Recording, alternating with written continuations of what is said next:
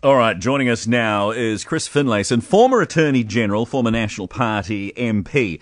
And we want to talk about the situation, which I'm sure you've been following over the last few days, regarding Trevor Mallard. And as I mentioned a moment or two ago, the background to this goes back to 2019. And I recall watching TV and Trevor Mallard making those allegations, which I thought was astonishing that he was so free with his words, with what amounts to, if you aren't absolutely able to prove it, it does amount to defamation. Now we fast forward to the present, and it seems like there's been some rule changing going on by Trevor Mallard so that he wouldn't have to foot the legal bills. There are calls for him to go as Speaker of the House. Labor has a major majority, as you know, so will that actually happen? To explain the situation more, Chris Finlayson, former Attorney General, thank you so much for being on the program. Oh, my pleasure. Thank you for asking me. Yeah, Chris, good afternoon. Now, despite his best efforts to keep out of the media, Trevor's been in the spotlight a bit over the last few days especially. Do you have confidence in him continuing in the role as Speaker? Well, it's a bit of a non-issue because he is going to continue as Speaker. Labor's the majority in the House, and any vote of no confidence will be sort of ritualistic rubbish. It will go nowhere. So there are lots of objections people have, the timing of his statement and apology on the day of the Royal Commission, but the other question is around the changing of the rules. So it seemed that he changed the rules in August, so damages and settlements for MPs come out of the public purse. Considering he makes the rules and he's making a rule which seems to benefit him, is there some constitutional issue here?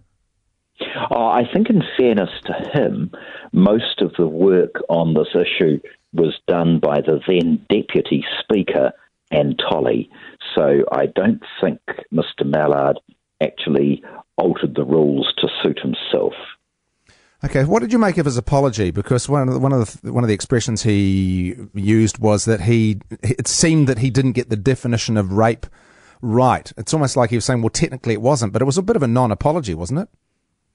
Well, I think it's always careful for MPs to watch their tongues. They're in a very privileged position. When they say things in the House, of course, it has absolute privilege. No one can sue them.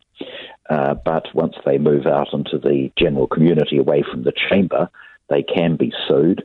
And like anyone else, they have to rely on defences of justification or truth, or fair comment on an issue of general importance. So I don't have a lot of patience for MPs as a class who leave the chamber and make all sorts of wild allegations against people. And if people sue them for defamation, well, it's their bad luck. Chris Finlayson joining us. I just want to backtrack a little bit. Could you explain a little bit more about Anne Tolley's role in this? Because this could settle some of the public's anger over this. Not all of it, but some of it. Could you explain her role in that law change and whether that absolves Trevor Mallard somewhat? Well, I think that, and I don't know the exact circumstances, maybe you should ask Mrs. Tolley, but my understanding is that at least some of the work, including her obtaining legal advice on various issues, was done by the Deputy Speaker. So it would be helpful to clarify what Mrs. Tolley's role was, but that is my understanding. And with regards to Trevor Mallard staying on, do you know whether there are people within the Labor Party who feel like perhaps he should go? No, look, I have no idea about that at all. I think this has all the hallmarks of a bit of a mess, really. Generally speaking, I have an objection to members of Parliament being indemnified for defamation suits and the like. If they open their big mouths and are sued, they should pick up the tab themselves. Very, very occasionally, there will be those who set out through litigation to impose huge financial costs on a member of Parliament, but that's a very exceptional circumstances. Generally, I don't see why MPs as a class should be immune from the consequences of opening their traps. Yeah. And when it comes to the motion of no confidence, obviously it's not going to succeed unless somehow the publicity chips away at the Prime Minister and the Labor Party. But how, in your view, how much cross-party support should the appointment of a Speaker have, given that they are supposed to be an impartial arbiter with the respect of the House?